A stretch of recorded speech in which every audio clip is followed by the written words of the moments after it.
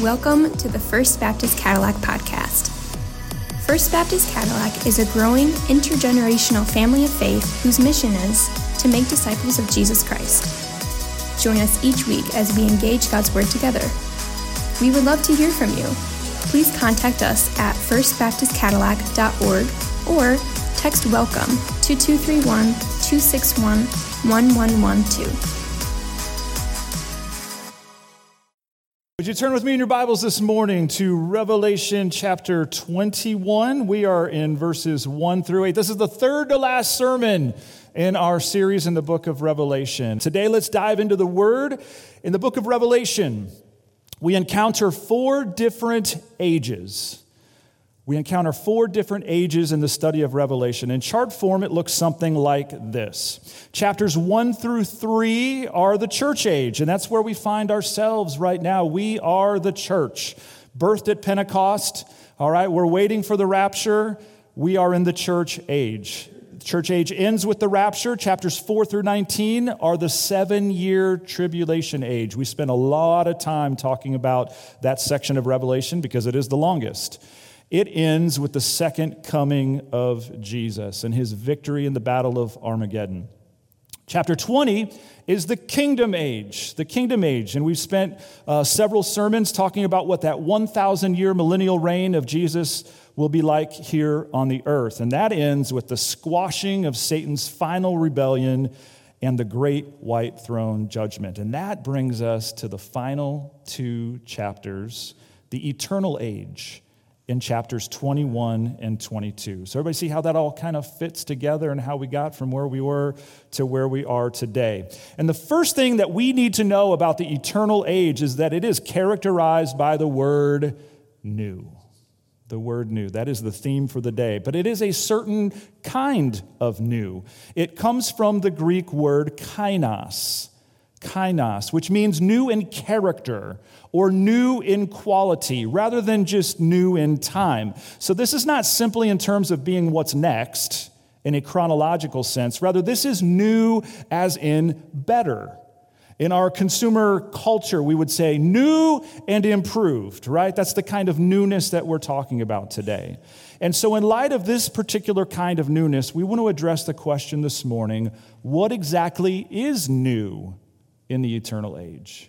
What exactly is new in the eternal age? And that question will be answered in our text this morning, Revelation 21, 1 through 8. And I got to tell you, after all the stuff that we went through during the tribulation and the 3 waves of judgment, what a breath of fresh air it is for us to land on this passage, which honestly is probably the most positive, uplifting, hopeful passage in all of the Bible. And so if you kind of came dragging yourself here this morning with a cloud over your head and a lot of heaviness, my prayer is just let the Word of God wash over your heart this morning and do its work. So would you please stand with me as I read the text this morning? Revelation 21, 1 through 8. The Apostle John writes, he says, "Then I saw a new heaven and a new earth, for the first heaven and the first earth had passed away, and the sea was no more. And I saw the holy city, New Jerusalem, coming down out of heaven from God, prepared as a bride adorned for her husband. And I heard a loud voice from the throne saying, 'Behold, the dwelling place of God is with man. He will dwell with them, and they will be his people. And God himself will be with them as their God. He will wipe away every tear from their eyes, and death shall be no more. Neither shall there be mourning, nor crying, nor pain anymore, for the former things have passed away.' And he who was seated on the throne said, 'Behold, I am making all things new.' Also he said, 'Write this down, for these words are trustworthy and true.' And he said to me, 'It is done. I am the Alpha and the Omega, the beginning and the end. To the thirsty I will give from the spring of the water of life without payment. The one who conquers will have this heritage, and I will be his God, and he will be my son. But as for the cowardly, the faithless, the detestable, as for murderers, the sexually immoral, Sorcerers, idolaters, and all liars, their portion will be in the lake that burns with fire and sulfur, which is the second death. Would you bow your heads with me as we pray? Father, thank you for bringing us to this point in our study. And no matter what is said this morning, words will not do justice to exactly what is represented here in this picture. But God, would you just grow us in our understanding and in our vision for what this is going to look like? And may that vision and that understanding, may that drive us to renewed hope and energy as we live in the here and now. Renewed expectation for what it means that you are creating a place for us and it is entirely new. God, encourage someone, encourage all of us today with these words we pray in Jesus' name. Amen. Amen. You may be seated. So we are addressing the question, what exactly is new in the eternal age? And there's quite a list here that we're going to work our way through. And the first thing that the text tells us will be new is a new heaven. A new heaven. Look at verse 1, where the Apostle John says, "Then I saw a new heaven." At which point it is important for us to define that term heaven, because if we don't get that right, we're going to come to some faulty conclusions. There are actually 3 heavens mentioned in the scriptures, and the first heaven is actually the atmosphere. It's the atmosphere. It's the blue sky that we've enjoyed so much in the last 3 weeks or so, and that we're going to miss so much come December, January, February, March, April. Anyway, the blue sky that we have just enjoyed so much. It's where birds fly. It's where we have air to breathe. It is the atmosphere. That is the first heaven. The second heaven is outer space, where there are planets and stars and galaxy. It's that place, remember when Captain Kirk said, "Space, the final frontier," right? Now, as we're going to see today, he was wrong about that. It is not the final frontier. But there is currently a great civilian effort underway, isn't it there, to travel from the first heaven to the second heaven? Jeff Bezos and Richard Branson, this new space race that's taking place, not by governments and countries, but by private individuals. But that is the second heaven, outer space. But then, as we know, there is a third heaven. The third heaven is God's abode, the place where he dwells, which was so graphically depicted, if you remember back in chapters 4 and 5 of the book of Revelation, where the Apostle John had a vision of God's throne room. So the question we need to answer is that when John says that he saw a new heaven, to what is he referring? What's he talking about? Is he talking about the atmosphere? Is he talking about outer space? Is he talking about God's abode? What exactly is new? And the answer is Numbers 1 and 2. He's talking about a new atmosphere. He's talking about a new outer space. In short, a new universe, but not a new third heaven. The place where God dwells is not to be made new. It needs not to be made new because it has not been infected by sin. So that's the first thing that is new in the eternal age is a new heaven. There will be a new atmosphere. There will be a new outer space, new galaxies, a new universe, but not new in the sense of God's abode. Number 2, the second thing that's new in the eternal age is a new earth. Look again at verse 1. Then I saw a new heaven and a new earth, for the first heaven and the first earth had passed away. Which raises a question that we addressed briefly last week. We're going to talk about it again because it comes up here in our text. Will the first earth, this one, be renovated or will it be recreated? Now, those of you who were with us last week, how would you answer that question? Renovated or recreated? Recreated, all right? So we could say, is this a remodel or is this a demo and a rebuild? And the answer is it is recreated. It is the demo and rebuild after the first heaven and earth, which were infected by sin, and that's the key, have been destroyed. Now, how do we know this to be true? Well, because Scripture says so in some powerful ways. We go back to 2 Peter 3, verse 12. It says, waiting for and hastening the coming of the day of God, because of which the heavens will be set on fire and dissolved, and the heavenly bodies will melt as they burn. But according to his promise, we are waiting for new heavens and a new earth in which righteousness dwells. Again, a one in which righteousness dwells. Further, the psalmist said in Psalm 102, "Of old you laid the foundation of the earth, and the heavens are the work of your hands. They will perish, but you will remain. They will all wear out like a garment, but you will change them like a robe, and they will pass away. But you are the same, and your years have no end." And then even Jesus himself spoke of the destruction of the old heavens and the old earth in Luke 21:33. He said, "Heaven and earth will pass away, but my words will not pass away." So here's the thing. Here's what's going on here. As the kingdom age ends at the end of chapter 20, and the eternal age begins at the beginning of chapter 21, everything tainted by sin has been removed. It's gone. Sinners, demons, Satan, the Antichrist, the false prophet, all been cast into the lake of fire, and now the universe itself, having been tainted by sin, has also passed away, setting the stage for a brand new creation, a brand new heaven and earth that is without sin. Thank God. Now, the one thing that's a bit of a head scratcher about the new earth, and I confess I don't completely understand it, is the new earth has no sea. Did you notice that? The new earth has no sea. Look again at verse 1. "Then I saw a new heaven and a new earth, for the first heaven and the first earth had passed away, and the sea was no more." Quite a departure from our current earth, isn't it? 71% of our current earth is covered by water, but not on the new earth. It says the sea is no more. Anybody bummed by that? You just love the ocean, and it's like, wow, no ocean? What's up? How could it be heaven without ocean? Well, here's the thing. I don't think it means that there won't be bodies of water. I believe there will be lakes and rivers, but there does seem to be an absence of these expansive oceans. And I think that could potentially be for a couple of reasons. And I admit that this is speculation. All right, everybody hear me there? This is speculation.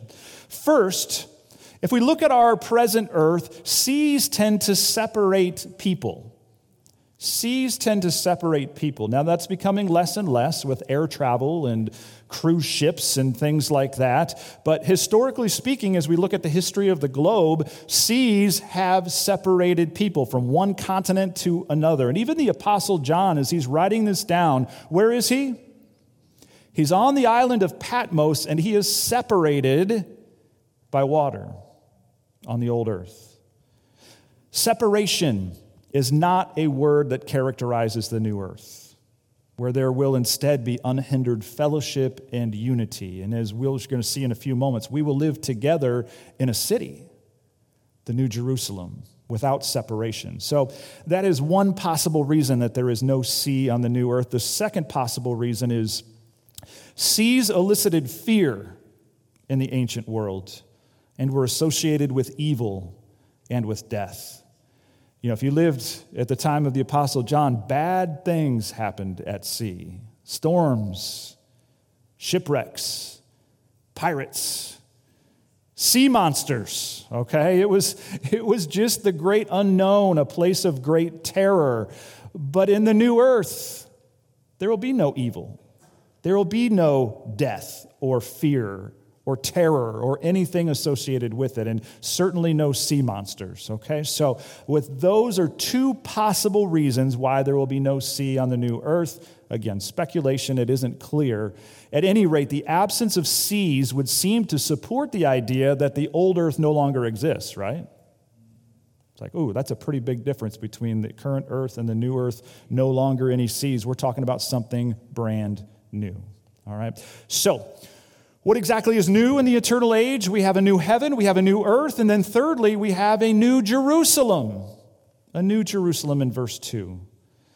John says, I saw the holy city, the new Jerusalem, coming down out of heaven from God, prepared as a bride adorned for her husband. And next week is all about the New Jerusalem, so we're not going to talk a lot about that today.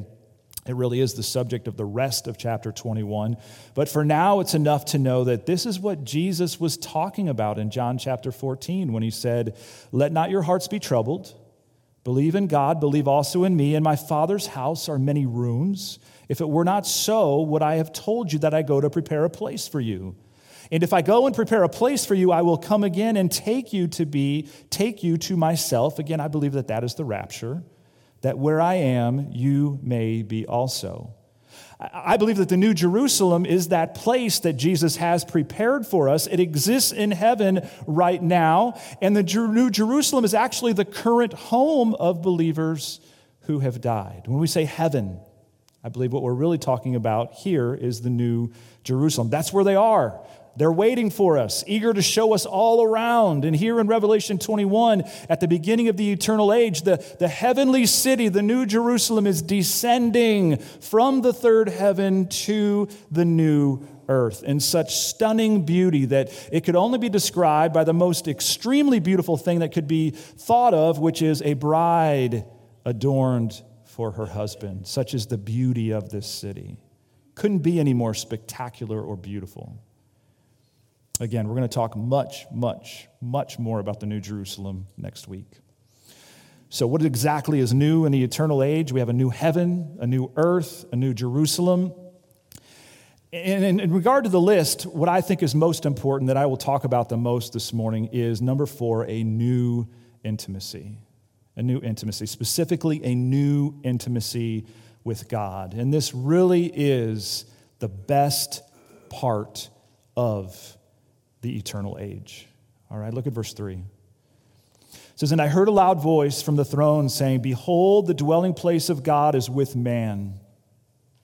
He will dwell with them, and they will be his people. And God himself will be with them as their God. Take a moment to just digest that statement. God will dwell with them. The most important thing you can say about the new earth is this. It's what makes heaven heaven. It's not streets of gold that makes it heaven. It's not rewards that makes it heaven. It's God. It's his presence there dwelling with us, the fact that he is there. And this idea of God dwelling with his people, that's been God's desire and design from the very beginning, has it not? Think about how God has dwelt with his people throughout the scriptures. Let's go back to the Garden of Eden. And I love that concept of God walking with Adam and Eve in the garden in the cool of the day. What a picture of intimacy that God enjoys with Adam and Eve, that Adam and Eve enjoy with God. A wonderful example of the unhindered fellowship that took place in the garden. Didn't last though, did it? Why? Because sin entered the picture. And instead of having this intimacy, Adam and Eve hid from God in shame and guilt. It would have been very easy at that point for God to give up on dwelling with his people, right? But what did he do?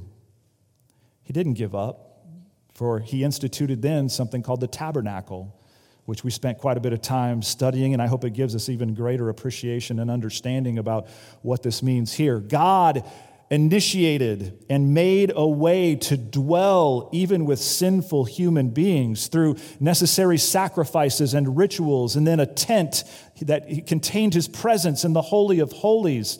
He dwelt among them in and through the tabernacle. And then that idea of the tabernacle was then ultimately fulfilled by Jesus. John chapter 1, verse 14. And the Word became flesh and did what? Dwelt among us. And again, those of you who know any Greek or have heard passages or sermons on this passage, you know that word dwelt really is tabernacled. He tabernacled among us, and we have seen his glory. Glory is of the only Son from the Father, full of grace and truth. And then it went even a step further. When Jesus died on the cross, What happened with the tabernacle/temple? What happened?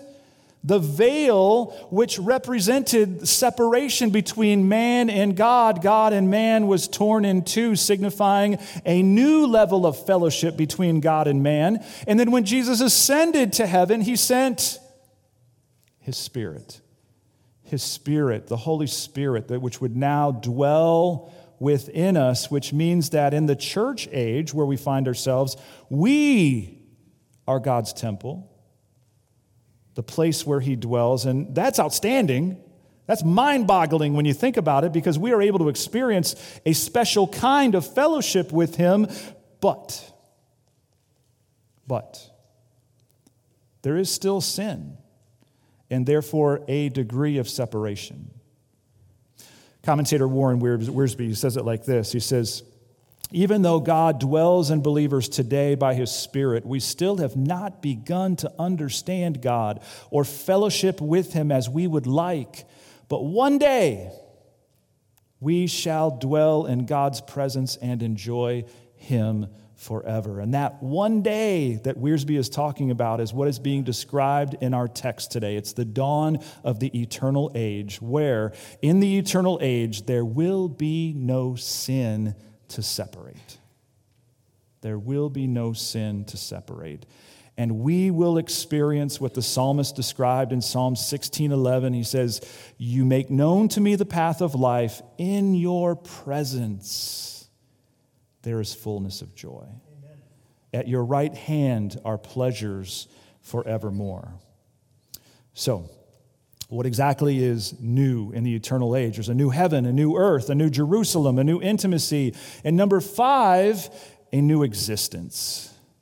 A new existence that is marked only by goodness. Look at verse 4. It says, "He will wipe away every tear from their eyes, and death shall be no more. Neither shall there be mourning, nor crying, nor pain anymore, for the former things have passed away." Anybody want to go right now? Can you imagine what that's going to be like? John attempts to describe the goodness of the new earth, but the only way he can do it, it's just so beyond our understanding. The only way he can do it is to contrast it with this old earth, and by telling us what it is not. And so he first of all says that there will be no more tears. No more tears. There are a lot of tears shed in the Bible. That'd be an interesting book. If you were to just trace through the scriptures all of the tears that are shed in the Bible. And there are a lot of tears shed in our lives today, are there not? Some of you wept this week for various reasons. So it is that on an earth, this earth in which we live that is under a curse of sin, where there is so much pain, so much suffering, so much disappointment and loss, that will not be the case in the eternal age. Why? Because there'd be nothing to cry about. There will be no sadness, no disappointment, no tragedy. Everything will be right as it should be. And think for a moment about how encouraging that would have been to John's audience. They read this a certain way that's maybe different than we do. Think about if you're a believer in Afghanistan this morning and you're reading this text. Again, you're reading it a little bit differently, aren't you? But we all have our moments. We all have when we get that diagnosis, or we hear about that tragedy or that hard thing, and we read this, and it just reads differently when you're going through seasons like that. The Lord gives us a glimpse of the wonderful goodness that is to come in the eternal age, where there will be no more tears. Next, he says there's no more pain. Who's hurting this morning? Yeah, who's not hurting this morning? Maybe that's a better way to ask the question. You know, physical pain, that's not the only kind of pain, is there? Emotional pain, relational pain, spiritual, the list goes on and on. We are a people who experience profound pain on this old earth because it is under a curse of sin. And church, I got to tell you, it's overwhelming sometimes to stand right here and to look upon you and to consider the collective pain that is represented in a group like this. But the good news of our text today is that the day is coming when our pain will absolutely be a thing of the past. For in the goodness of the eternal age, there will be no more pain. Next, John says that there will be no more death, which makes perfect sense. Why is there no more death? Because there's no more sin. And the wages of sin is death. There's only the goodness of the eternal age, which will go on forever and ever and ever. And so we have this totally new existence to look forward to, which so much about it that we don't understand, but we know what it's not, right? It's not tears, it's not pain, and it's not death. That's good enough for me at this point. How about you? So, what exactly is new in the eternal age? A new heaven, a new earth, a new Jerusalem, a new intimacy, a new existence, a new everything. How's that for theological specificity, right? A new everything. But look at verse 5. It says, "And he who was seated on the throne said, 'Behold, I am making all things new.' Also, he said, 'Write this down, for these words are trustworthy and true.'" All things new. You all know how excited I get when connections are made in the scriptures, right? Especially between Old Testament and New Testament. Here's another one, okay? Wonderful symmetry between the testaments. We have a wonderful example of that today. Look at this chart, which illustrates the connection between Genesis 3 and Revelation 21. In Genesis 3, we had paradise lost, but in Revelation 21, we have paradise regained. In Genesis 3, heaven and earth were created, but in Revelation 21, we have a new heaven and a new earth. In Genesis 3, the sun created. In Revelation 21, there's no more sun. We'll talk about that more in the weeks to come. Genesis 3, night is established. Revelation 21, there is no more night. Genesis 3, the seas are created. Revelation 21, no more seas. Genesis 3, the curse is announced. In Revelation 21, there is no more curse. In Genesis 3, death enters history. In Revelation 21, there is no more death. And in Genesis 3, sorrow and pain begins because of sin. But in Revelation 21, there are no more tears and no more pain. Isn't that beautiful? The Bible has 66 different books written by about 40 different authors over 1,500 years, and yet it all comes down to this. One coherent unit, one coherent story. It's almost like there's a single author, isn't there? Because there is. And he is the one who is making all things new. All right, let's wrestle with one more question today that wraps things up. Who exactly gets to experience all of this goodness, all of this newness in the eternal age of the new heaven and the new earth? Who gets to be part of this? Well, the passage makes a distinction between two groups. It's a stark distinction. Those who will be in and those who will be out. And you may say, Chad, that language of in and out, that's kind of cold, isn't it? It's kind of crass. But that's really what the text says. That's how the text describes it. It gives a group that's in and a group that's out. You're either in or you're out. It's that simple. It's meant to be that either or. So let's look at, first of all, those who are in, verses 6 and 7. And the first thing it says about those who are in is they are the thirsty. They are the thirsty. Look at verse 6. And he said to me, "It is done. I am the Alpha and the Omega, the beginning and the end. To the thirsty, I will give from the spring of the water of life without payment." I think this could probably be a sermon in and of itself. What does it mean to be thirsty? I think, first of all, it means you recognize your present lack. Your present lack, your present need, your present desperation, because a thirst that goes unquenched results in what? It'll ultimately result in dehydration and death. You don't mess with thirst. Thirst has to be resolved, otherwise it ends in death. These are people, the thirsty, who are desperate and recognize that they cannot save themselves, that their salvation can only come through the living water that Jesus can provide. And they're desperate for it. They're thirsty for it. John chapter 7, verse 37 says, "On the last day of the feast, the great day, Jesus stood up and cried out, 'If anyone thirsts, let him come to me and drink. Whoever believes in me, as the scripture has said, out of his heart will flow rivers of living water.'" And I think this is a good checkpoint for us this morning, church. Those who are in, those who will experience the goodness of the new age are those who thirst for God. And if you're not thirsty this morning, it's probably a good occasion to do a heart check. A good occasion to do a heart check. Because the other thing it tells me is that for those who thirst, Jesus will satisfy. And not only does Jesus satisfy, it's not meant for us to be an end in and of itself, but that living water is meant to flow from us to others. Amen. To what degree, church, is your thirst resulting in living water that comes and quenches the thirst of your soul, but then flows to others? That is the description of those who are in. Thank you, God. I might also say, going back to the new intimacy, if you find yourself really apathetic about time spent with God, about time spent with his people, that is another opportunity for heart check. To say, whoa, wait a second. The text tells us that those who are in are those who are thirsty.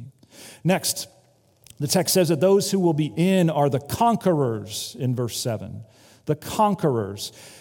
It says, "The one who conquers will have this heritage, and I will be his God, and he will be my son." We've seen this phraseology used even back in the letters to the churches. To the one who overcomes, to the one who conquers. Who are the overcomers? Who are the conquerors? John told us in his first epistle, "For everyone who has been born of God overcomes or conquers the world.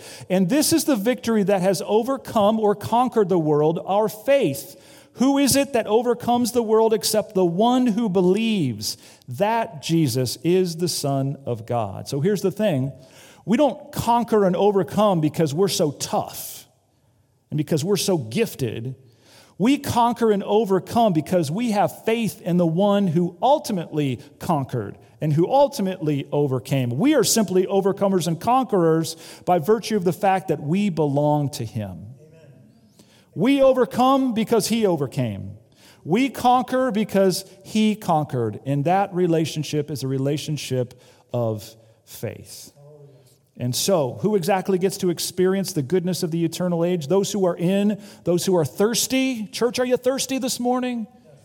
And those who are conquerors. Well, then who are those who will be out?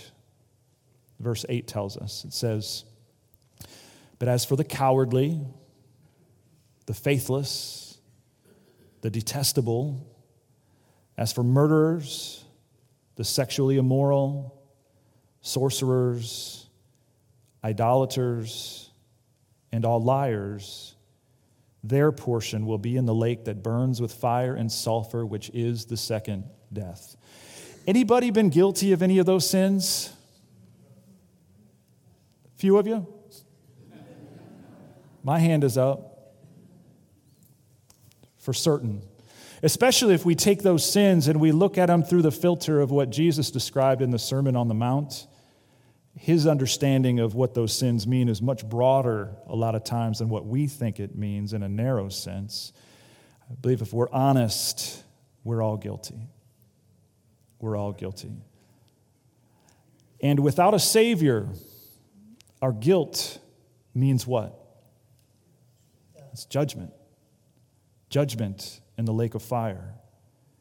So we're all in this boat without a Savior, but thanks be to God. Romans chapter 5, verse 8 says this, "But God shows his love for us in that while we were still sinners, Christ died for us." Since therefore we have now been justified by his blood, much more shall we be saved by him from the wrath of God. Amen. Saved from the wrath of God. This terrible scenario of those who are out that we just read about in verse 8, if you know Jesus, it doesn't apply to you. Saved from the wrath of God and prepared for the eternal age where there's a new heaven, a new earth, a new Jerusalem, a new intimacy, a new existence, in short, a new everything. So would you bow your heads with me as we pray? Oh, Father, we just say, come quickly. Come quickly, Lord Jesus. Deliver us from this old earth that is cursed by sin, that leads to so much pain and sorrow and heartache and tears and death. We are a hurting people.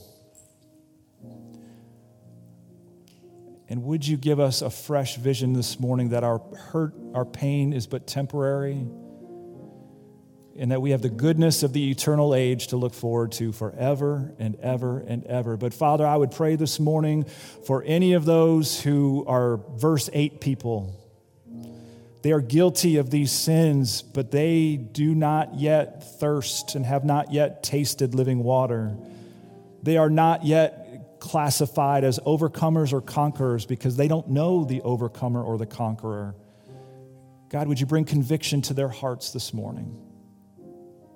And God, for those of us who may be guilty of apathy, we're not real thirsty this morning.